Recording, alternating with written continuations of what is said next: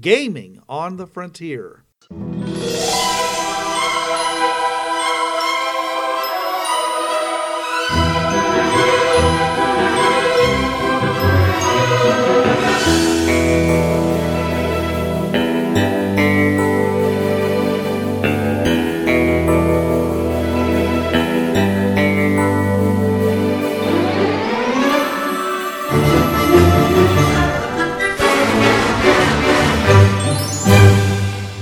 Now your host. This is Bruce. And this is Trav. Welcome to Gaming on the Frontier, your podcast of finding out that they've got great stuff over there and we've got stuff. Let's do some trading. This week we are talking about what kind of trading, what kind of horse trading goes on between the Bureau 13 world and the Fringeworthy New Commonwealth group. Now, one of the things that I introduced in one of the adventures that is in the Stalking the Steel City supplement was this device that basically came from another dimension. It fell through, and it was a local reality generator. And what it did was it had some dials. It was like a backpack, or one of those old-fashioned radio sets that you'd see in World War II. The guys carrying around, basically a big square backpack. And you open it up, and it had basically a screen, and it had a telephone keypad with like the 3 letters for each number and a couple of extra ones. And you basically typed using that keypad. And the instructions you did went up on the screen, and it would alter reality to match the instructions you gave in a plot large area. And by plot, I mean the plot of your story. Even then, still, from what I'm seeing of this, if you had somebody who knew how to do it, if you didn't have a world that supported magic, you could have it with this. We need something big to take these guys out. Get that generator thing out. Make it where magic works. Fireball, lightning bolt, whatever. Well, but more importantly, you could, for example, you're running up against an elder god on Bureau 13 world, and all of a sudden you make that area someplace where the god's powers don't work. Now you just got a great big doofus standing around basically yelling at you. Yeah, I mean, he's still physically strong, but he doesn't have the eldritch. Yes, because you've changed reality enough that he doesn't have his powers anymore. So Bureau 13 would only lend this device. He would never give it to the Fringeworthy because, frankly, I never imagined the Bureau 13 people being able to reproduce this. No, that would be God tech. Yeah, so, but they do have it. As a result of this adventure, they end up having it.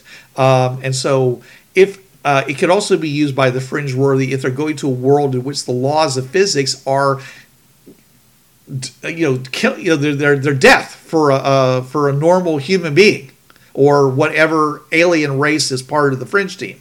The point is that if it's like everything, the temperatures start at 1,000 degrees and life exists there and you can somehow change the rules so that around you it's not 1,000 degrees.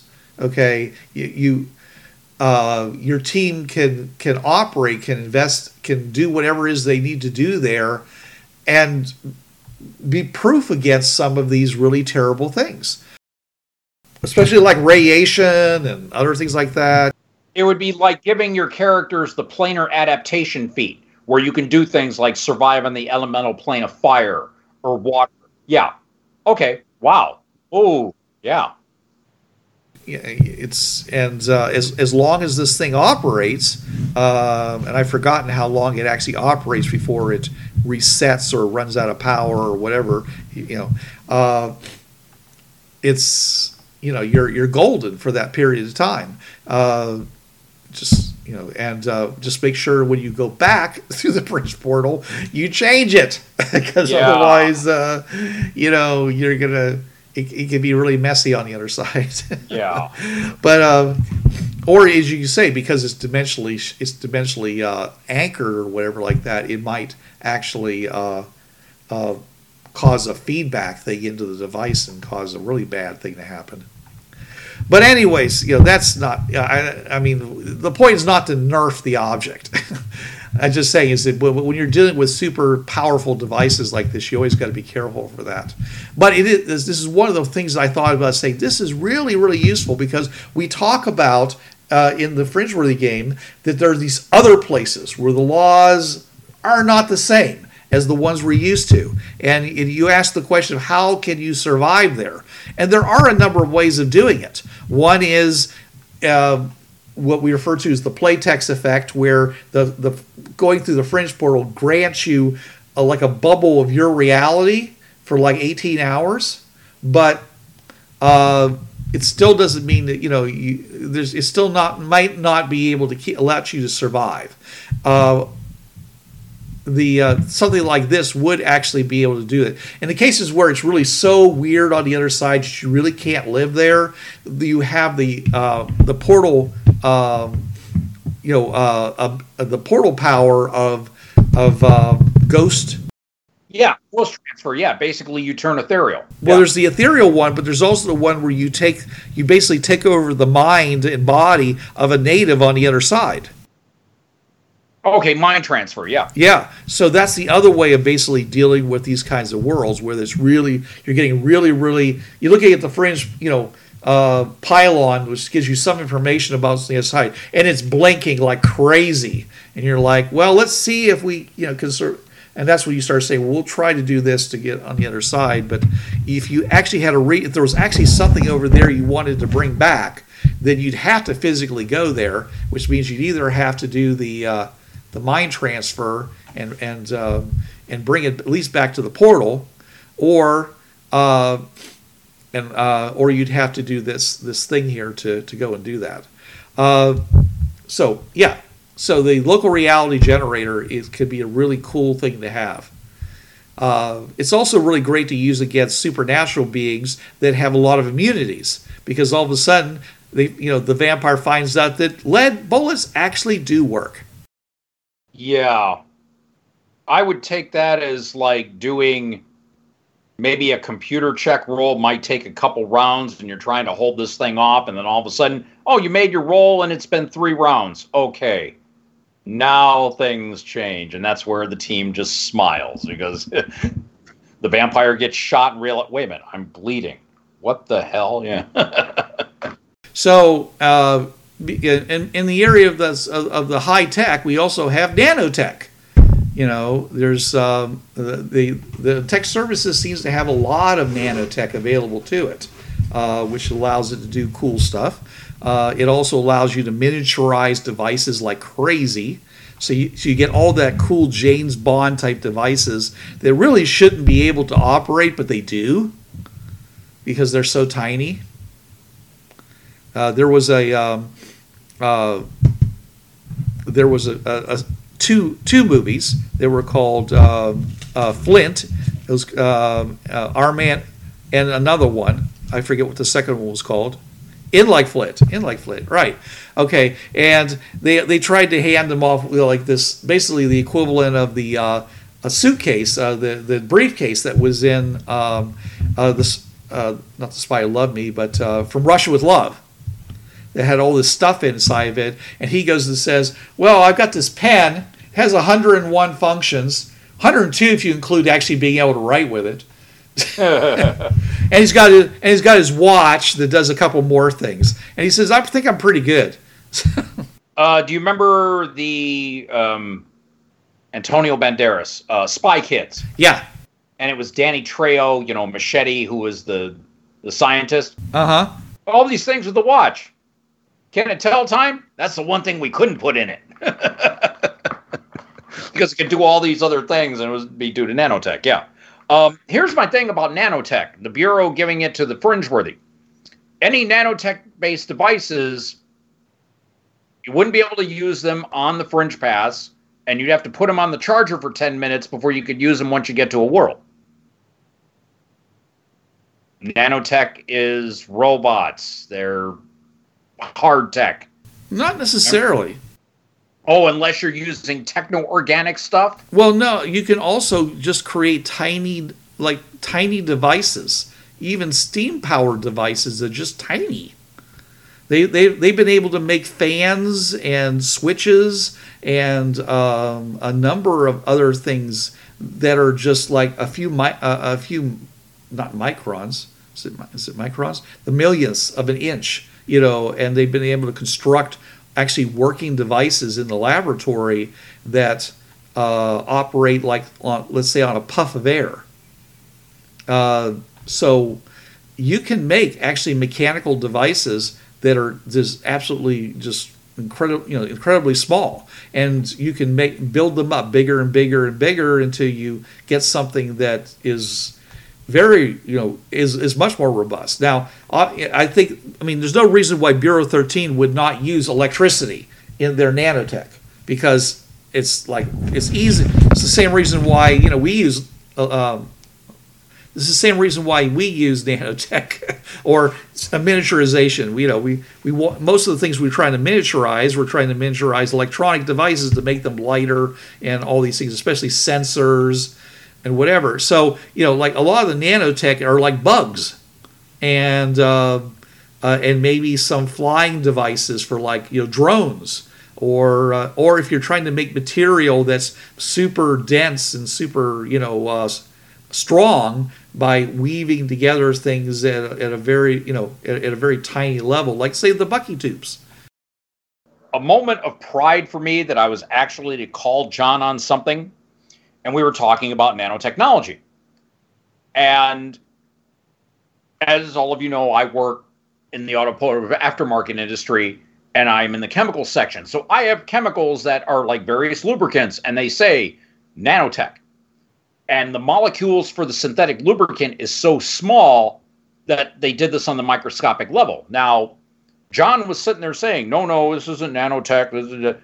I had to go to the font of all wisdom and knowledge, Wikipedia, and actually those type of products that use microscopic molecules for lubricant, that is considered first generation nanotech, as in we are applying the principles that will later be used to make microscopic robots in order to make these lubricants that are far more effective than just your normal oils.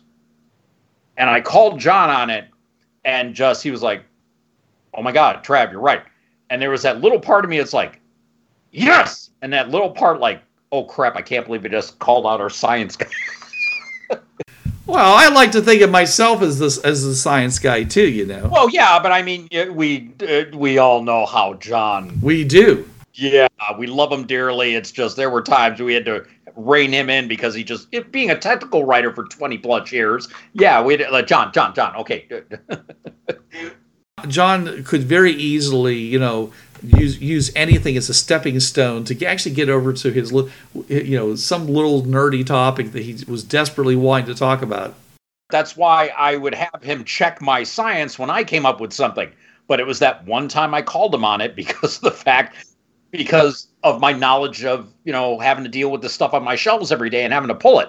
So yeah, that nanotech, that would count. And you could use that in the Bureau could have things like, oh no, you got your diesel fuel and you got your lubricants for this car. Oh no, son. Here you go. Here's something for, them parts that don't move. And it could even be that first generation nanotech that just Robertson came up with because it's made with the microscopic synthetic lubricant. Mm-hmm. And so that could even be working, not just, robotic, like nanofibers, that can, use it to pick a lock or whatever, or, doing fine mechanical work. But even these lubricants that use the first generation nanotech, the fringe worthy could do all that, because you're going to have techs on your team. Usually, especially medium and later campaigns, you're going to be having that. Oh God, and there's even I'm going to have to call it up here real quick. I think like a fringe engineer. Let me look. Yeah, engineer for IDEC. And so you have these guys who are basically your tech geeks and whatnot. And There it was. Okay. And so they're going to want these advanced nanotech-based lubricants for their various building and maintaining the equipment. So that would come in really handy. Bureau 13 does have some nanotech. It would make that available to the, at least the application of that nanotech to Fringeworthy. Because a lot of times it's not what you have, it's how you used it. Yep.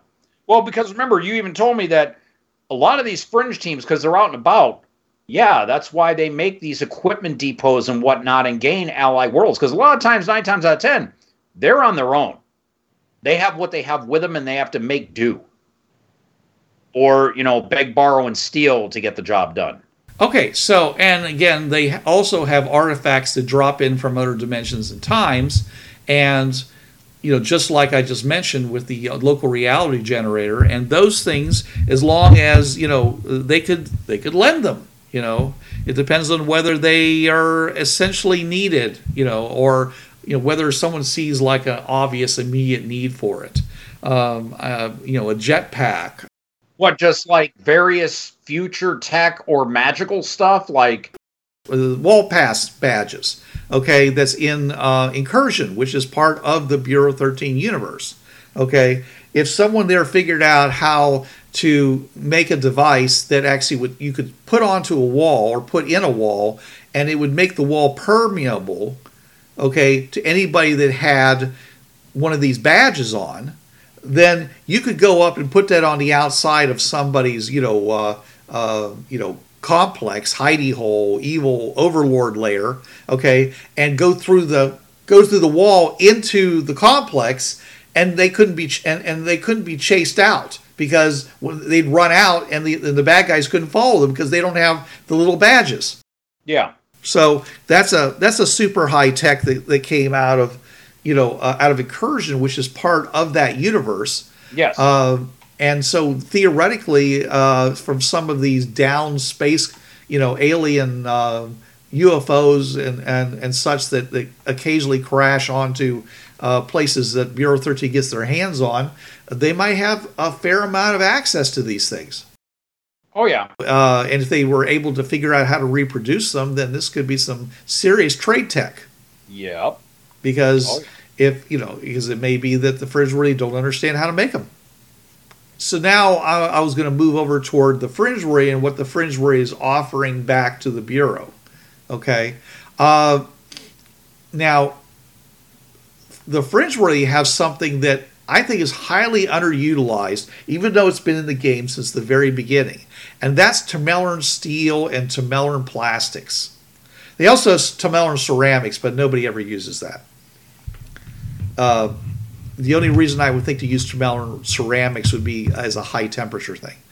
And the players are always like, what can we do with this stuff? And so I said, all right. First of all, I said that the way you get Tamellarn Plastic is they're produced by the Queller. Oh, the giant stick figures. The stick figures, yeah. They just basically put some kind of gun kind of device on them, and it basically comes out of the end like a hot glue. And they can make whatever they want to out of it. They can make an infinite amount of Tamellarn Plastic that way. Tamellarn Steel is basically where you use strong nuclear binding forces to hold atoms together, and it's essentially... Isn't the Tamellarn Steel, one of those two, the plastic or the steel, if it gets to below a certain temperature, it becomes malleable and you can mold it? No, that's the Tamellarn Putty. I thought it was either the steel or the plastic. No, it's the Tamellarn Putty. It's one of the little objects that's in the artifact stuff for the Tamellarn. So what I did was I said, okay, look, it's Tamellarn Plastic because it's plastic in the sense it's easily malleable and stuff like that. But when it cures, it's hard. So they said, well, what can we do? He says, well, first of all, it's not terribly heavy because it's plastic. So, but it's very tough. So you can make breastplates out of it and things like that, and put it on the sides of your vehicle, or even get a car body made out of it, like they used to make, kit cars, and they use it like fiberglass to make the car. So you could wrap Tamellarn Plastic all the way around your vehicle, and it would be like super armored, and it wouldn't be terribly heavy. And they were like, well, is there any way we can have it where it's something that doesn't become like hard armor? And I said, all right, let me think about this for a second. And I said, all right, so you can't cut Tamilarine plastic because it's too hard, but you can use a laser to basically sublimate it. You basically hit the Tamilarine plastic very hot temperature, and it basically will just crackle and snap into a gas. It'll basically break apart in that very thin line. So you can cut Tamilarine plastic into threads, and then you can use those threads and you can weave them together to make Tamilarine body armor that's actually flexible, but is almost impossible to break. Okay, I did find that stuff I was talking about. It's on page 38 of Return of the D20. It's called anti-alloy, a non-conducting metallic solid that is steel hard at temperatures over 20 degrees Fahrenheit. Under 20 degrees Fahrenheit, it becomes plastic and can be shaped like clay. It has a hardness of 10 and 30 hit points per inch at room temperature. I knew there was something that had to do with malleable at cold temperatures. Yeah, no, it exists. Yeah, I remember it. And that's been there for quite a while too. Yeah. So, but this is how I was able to give them, basically the equivalent of, ballistic cloth, but made out of Tamilarine plastic. So that gave them, so they basically could no longer take penetration damage from it. All the penetration damage would be turned into bludgeoning damage, because it could not break. But it could be compressed and smash into your body and still do. Yeah. Still, I mean, you get hit with like a shell from a big gun, and it's still going to do some terrible stuff to you. You would probably take half damage from something like that. Well, the point was, literally, you'd have to pull the whole thing through the other side of your body to get that kind of penetration. So you'd put a cap on where the penetration you go. You'd say, all right, you can punch through the skin and through the muscle and maybe break bones that are on the outside, like the ribs and things like that, or the skull. But like the inside bones, like the legs, the pelvis and stuff like that, those probably would not be able, it would not compress to the point to do that, because the armor that surrounds you, would basically get too rigid. It'd be pulling on itself at that point and wouldn't get in. So I basically gave them superior armor that way. And that was a trade good that I had them selling trading with Bureau 13, because they could do it. It wasn't even high tech really, except for the laser you needed. So they had basically small mom and pop shops that basically you could also do it as a big industry, but because they could use this to make like cable, and such. Once you get it to the point where it's malleable, where you can bend it because it's now a thread, you can turn it into like cables that hold up, thin little cables that hold up entire suspension bridges, and other types of really wonderful stuff. And you can make spider thread things that let you climb up and down buildings and things like that. Okay. So, they can hold tremendous amount. They had tremendous tensile strength, is what I'm trying to tell you. Okay, so as a result, or you could go like say full blown and just use the straight plastic, which made it like armor, like hitting basically instead of it being ballistic cloth, you've got the equivalent of armor on a tank. So bullets literally would bounce off of you at that point.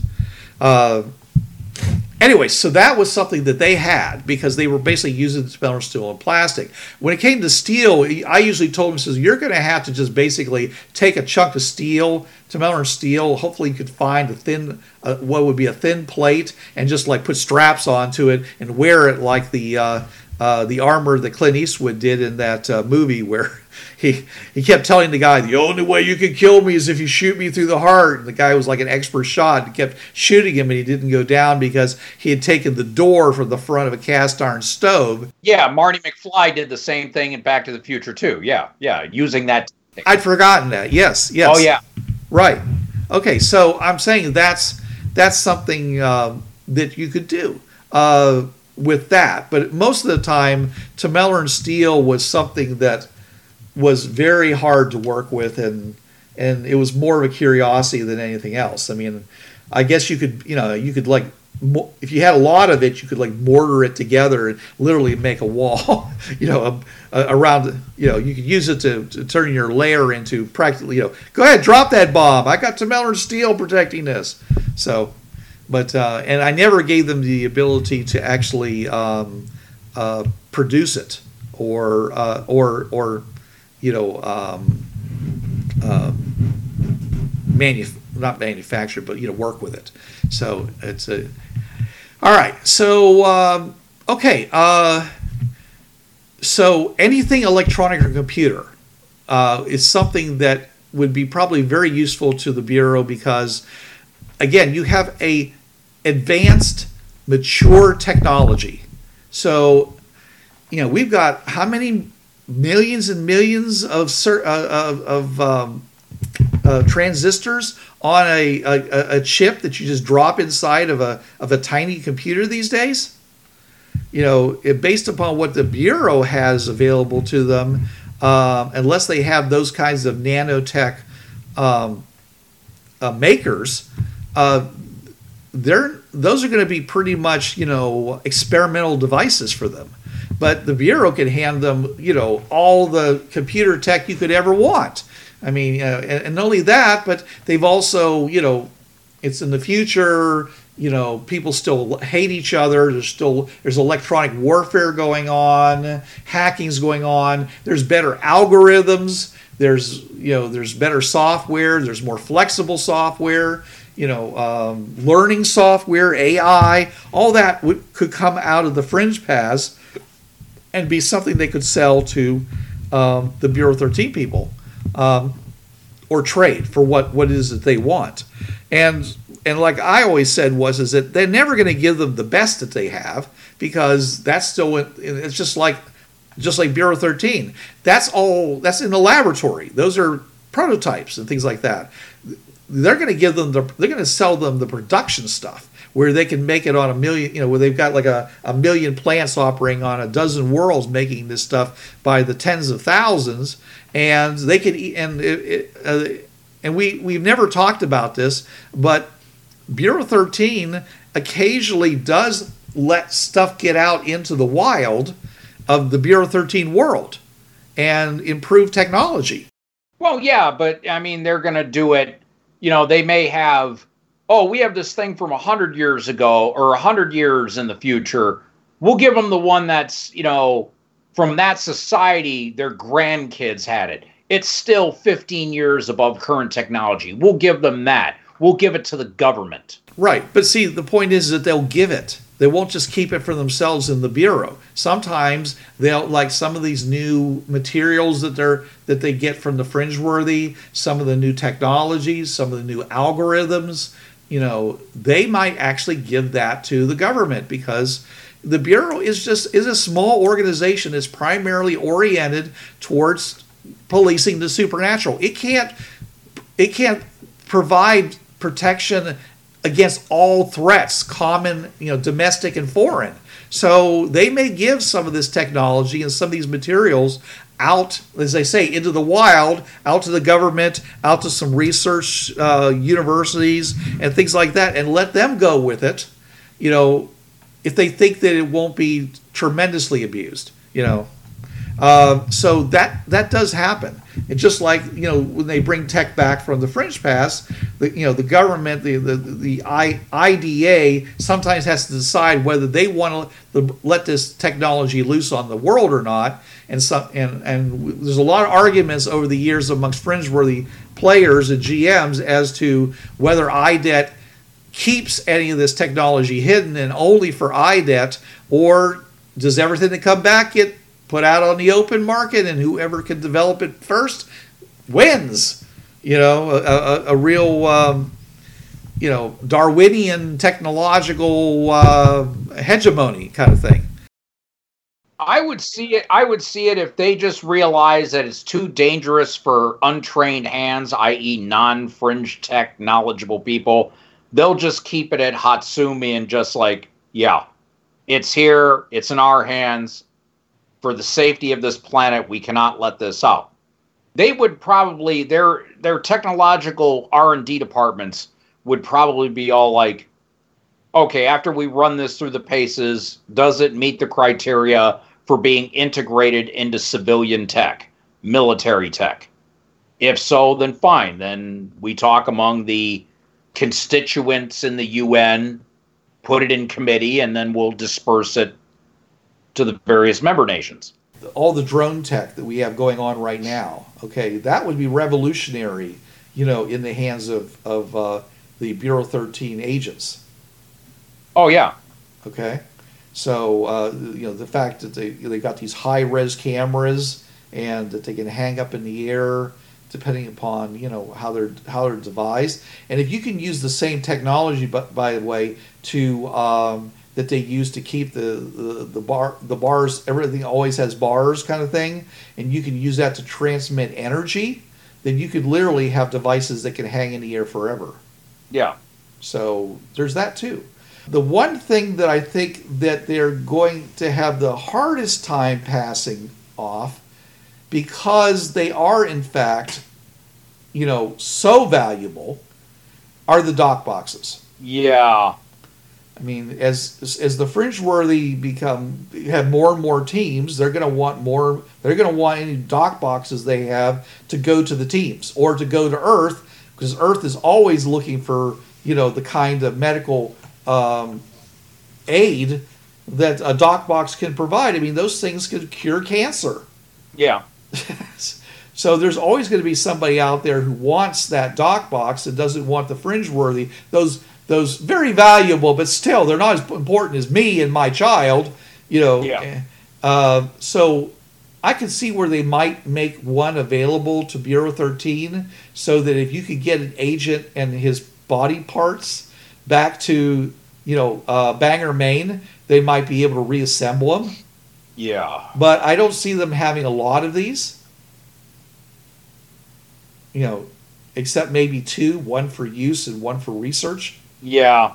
Now, one of the things that, and again, this was something that was also in Nick Pallotta's books, is energy weapons. You don't see a whole lot of energy weapons listed in. As a matter of fact, I don't think you see any listed in the Bureau 13 game, at least not in all the editions up to and including 1992. I added the super powerful Weathermaker in my in the 92, the 96. It was in stock in the Steel City. Okay. Where basically you had a strip of the device that basically was made by a bunch of very disparate people. It essentially was a mass driver, and it would take tungsten needles and accelerate them nearly to light speed in a stream against an object.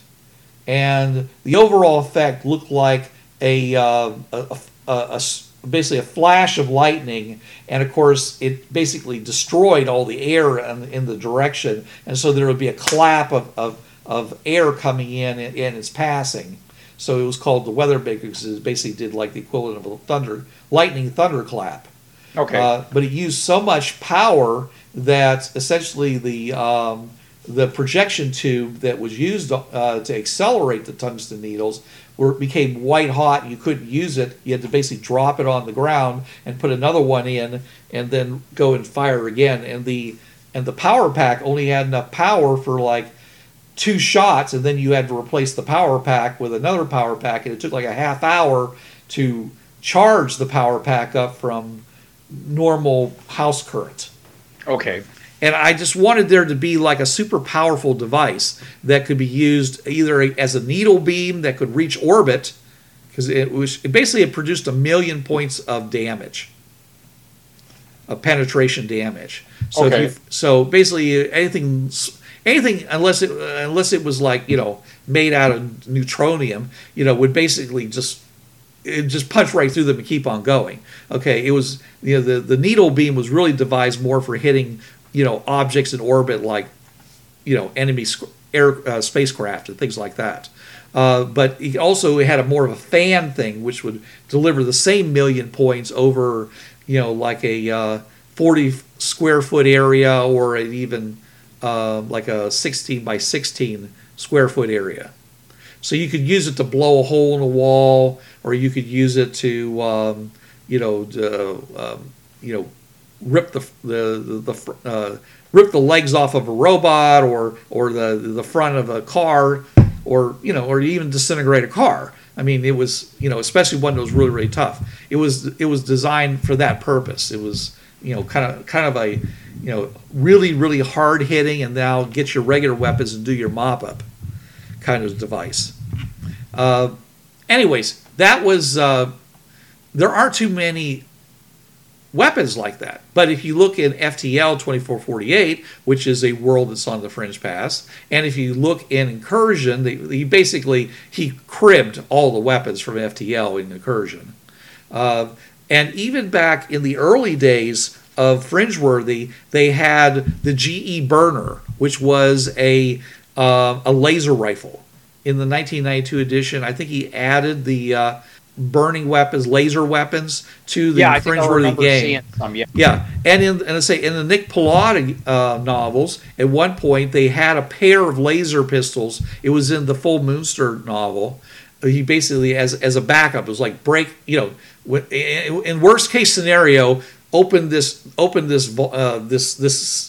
compartment, and inside was their toughest weapons. And they'd pull out, the wand that did disintegration, and the laser pistols. And so I'm just saying, energy weapons is something that Fringeworthy can give to Bureau 13, because they don't seem to have a whole lot of them. Yeah. They also don't seem to have the kind of nanotech that the Fringeworthy have, like I said, because they've had a lot of worlds out. There are not too many worlds that are super advanced over IDET, based upon what is listed. I personally put a really high-tech world out there because I wanted them to run into people that were more high-tech than themselves, who basically stood there and looked at them and said, yeah, we're going to give you stuff, but we're going to be real careful about what we give you, because you people are crazy people. You made all the decisions that we did not make, and we made ours for good reason. So we're not sure we can trust you. So we're going to give you nuclear fusion, but we're not going to tell you how it's done. We're going to give you a black box that's basically a nuclear fusion plant, or we're going to give you nanotech, but it's going to be a maker box that makes certain nanotech, but we're not going to tell you how to make the maker boxes, and so forth, like that. Yeah, we're going to give you these artifacts that just... Yeah. Well, they're not artifacts. They're actually manufactured products. So, but see, the Fringeworthy are like, well, okay, we can't make these things, but we have a good supply of them. They have an ongoing supply of them.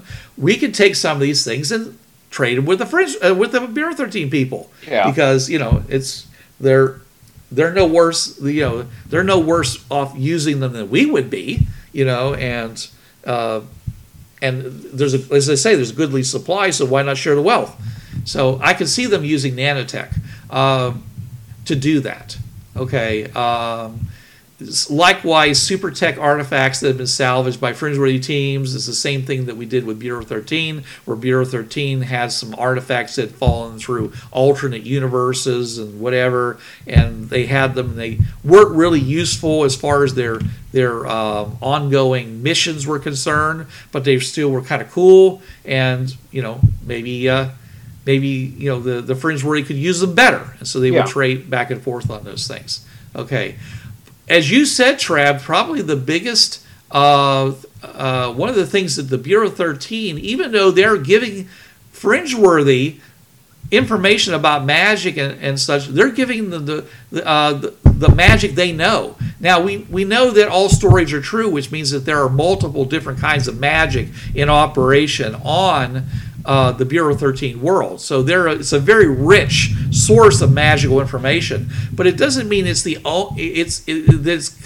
inclusive. It doesn't mean there isn't anything else that could have happened somewhere else. Yes. So there are books and artifacts from magical worlds that the Bureau 13 people would be very interested in getting their hands on. Oh, yeah. Yeah. So it's sometimes it's like, we'll trade you this information, yes, and we'll trade you this. And they're like, oh, what's this? He says, well, these are Stella. These are this is a thing that was made on this one world where they had everyday magic, and the reason the magic never got above a certain level is because they had these devices that they call Stellas, and it basically capped the magic and kept the magic stable at a certain level and never above a certain level. This could be something you could use to contain some of your more powerful magical entities. Just an area that's magically unstable. You might be able to use it for that. So they're like, oh, this is really great. Maybe we could figure out a spell that does that too, and we could give that to some of our mages. Yeah. Just, oh no, we know that the Fringeworthy, if they happen upon something that they know full well is magic, they're going to want to drop it right off with Colonel Talbot and say, yeah, hand this over to Professor Robertson. Magical and psionic R&D. Psionic was Geller Magnus. Project Magnus. That's the Bureau's R&D division, from what I remember. All right. But, it's also possible that the Fringeworthy, because they go to all these different alternate Earths, might run into a magic of a type that Bureau 13's never seen before. And of course, IDET's not going to understand it. Yeah. I mean, they're more toward the tech. So the first people they're going to want to say, here, take this stuff, tell us what it does or how it works, or does it follow the same rules that your magic does? And if it doesn't, maybe we can both learn something. And so that would be, something that would be really, valuable to. Because one of the things I thought about is that because Bureau 13 is a very magical world, and they've got things like healing magic and other things like that, I always thought that there might be like a triage center up on their platform that if you could get to it, they could heal you right up. Broken bones, no problem.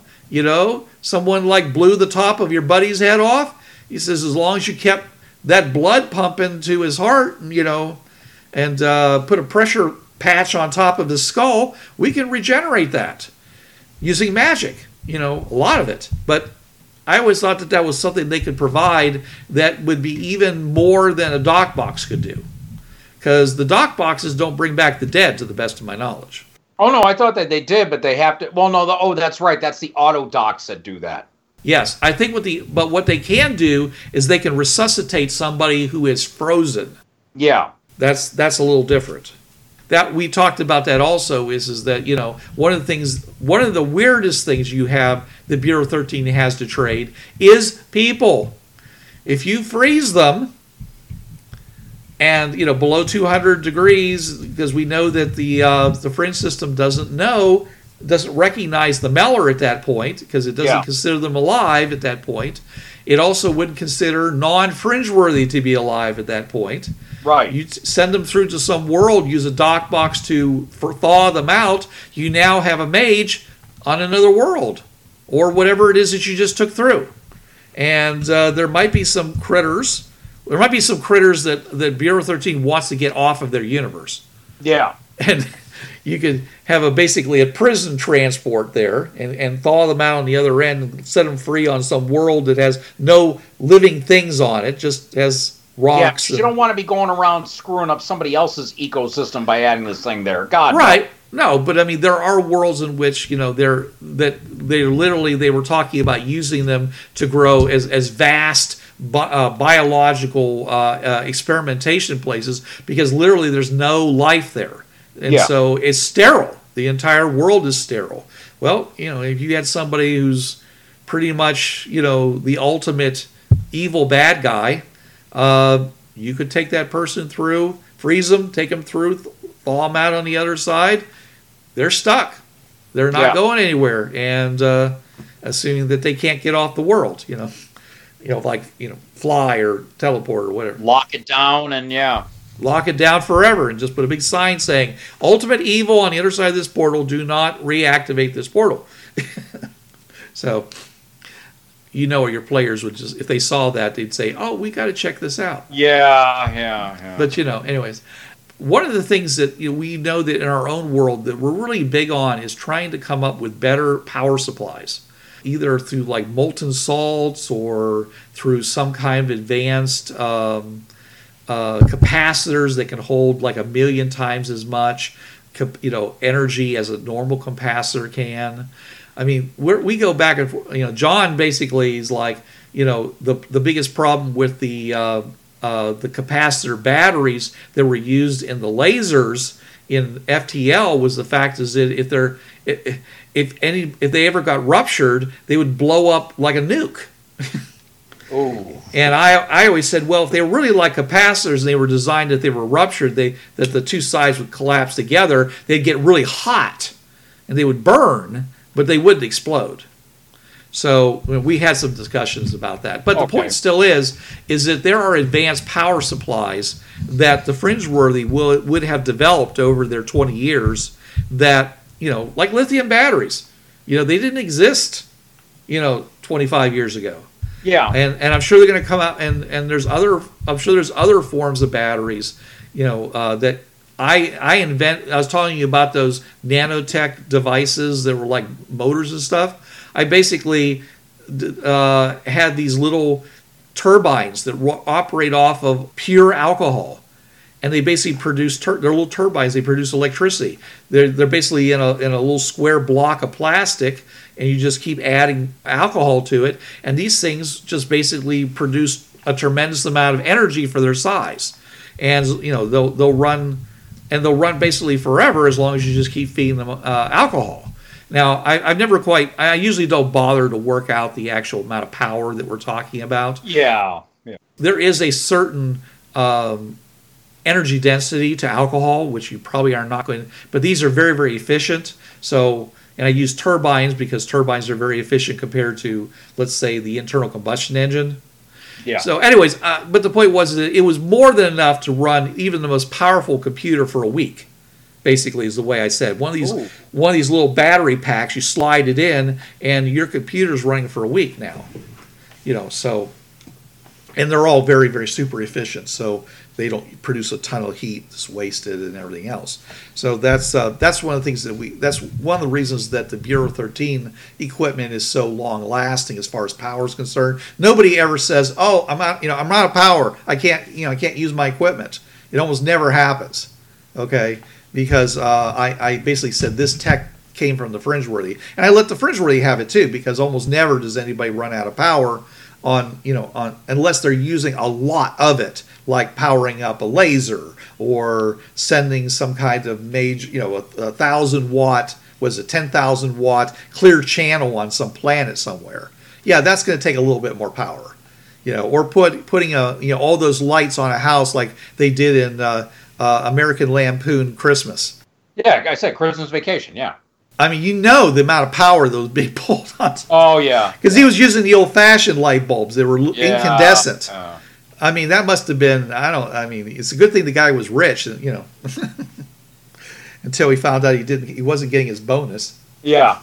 Because that was a ton of electricity. Yeah. I have relatives who decided to light up all the trees. They're farmers, and so they had this big long road that goes up to the farmhouse. They decided to light up all the trees going all the way up to their farmhouse, and they said they literally just stood there and looked at their meter, their meter whirring. Yeah, not the lower one that's that basically slowly moves. No, the upper one that was also moving really fast. And they said we it was nice to do 1 year, but we decided after that and even halfway through that, they decided only to do it when they knew people were coming. Right, exactly. Because it was really obvious to them how much money they were spending. It was unbelievable. So, all right.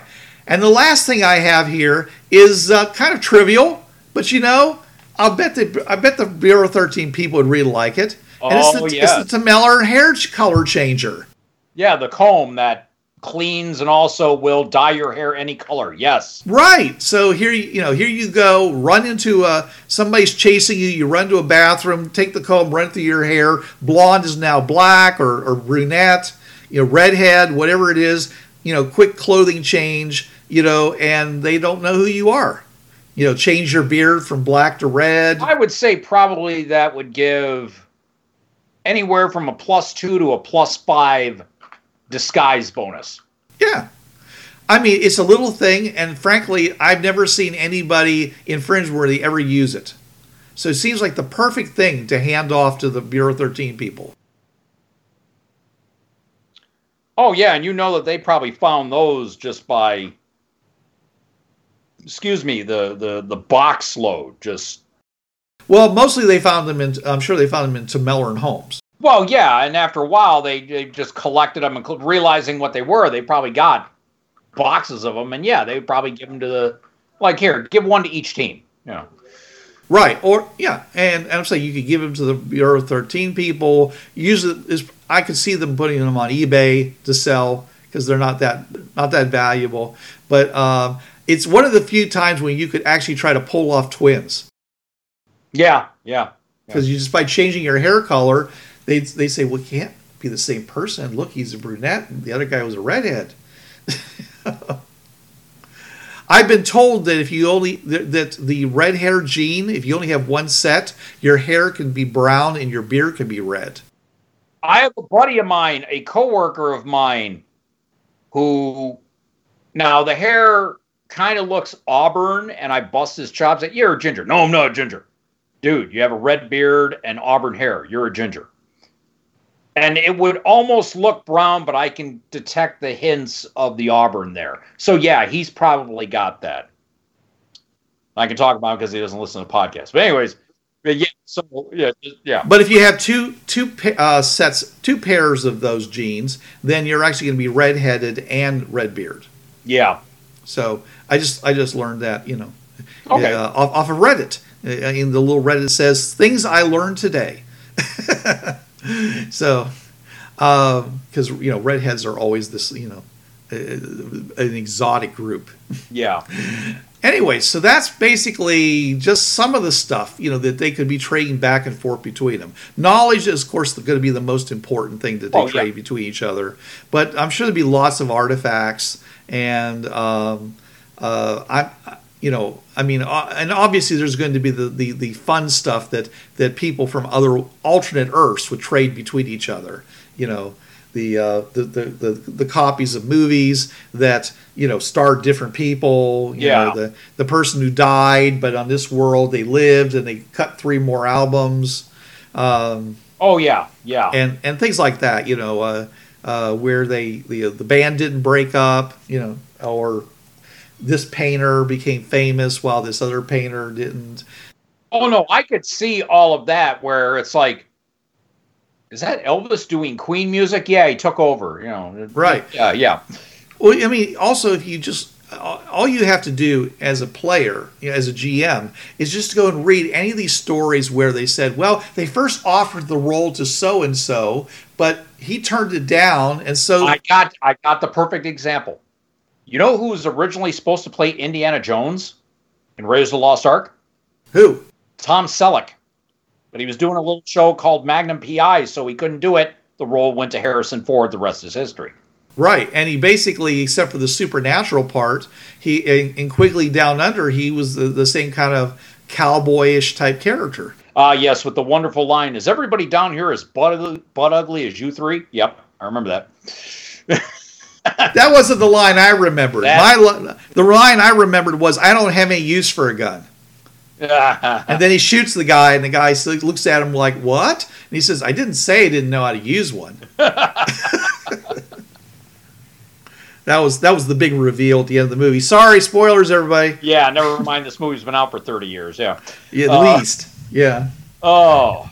Besides the Bureau 13, the Fringeworthy, if you don't play either of those games, I hope we've given you some idea of like what you can trade between two disparate, high-tech, kind of cultures.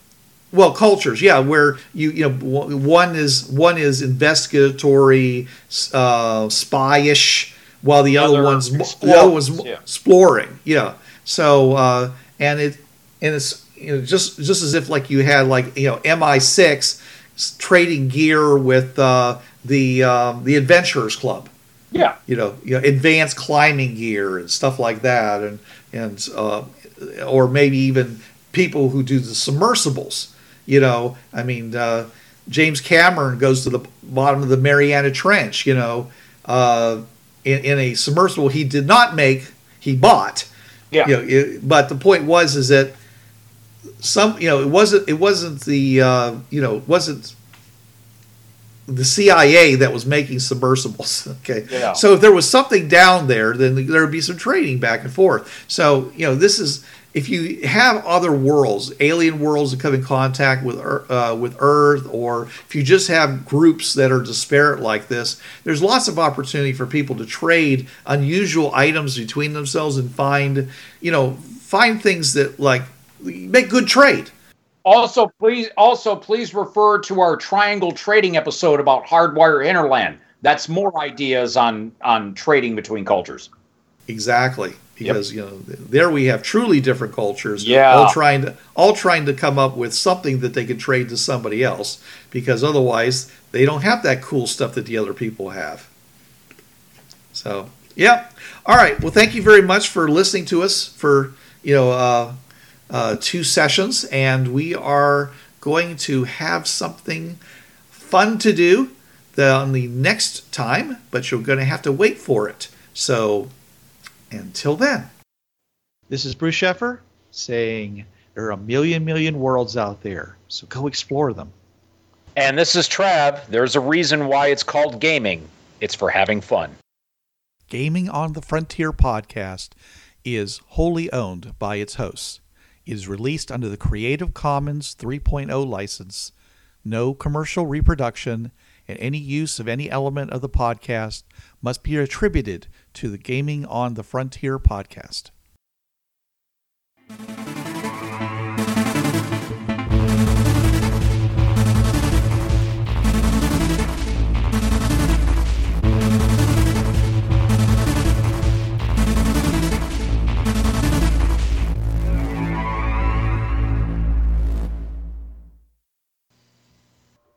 Hi, this is Trav from the Travcast. Listen to me Tuesday nights, 8 to 10 p.m. Eastern on listen.dementiaradio.org:8027.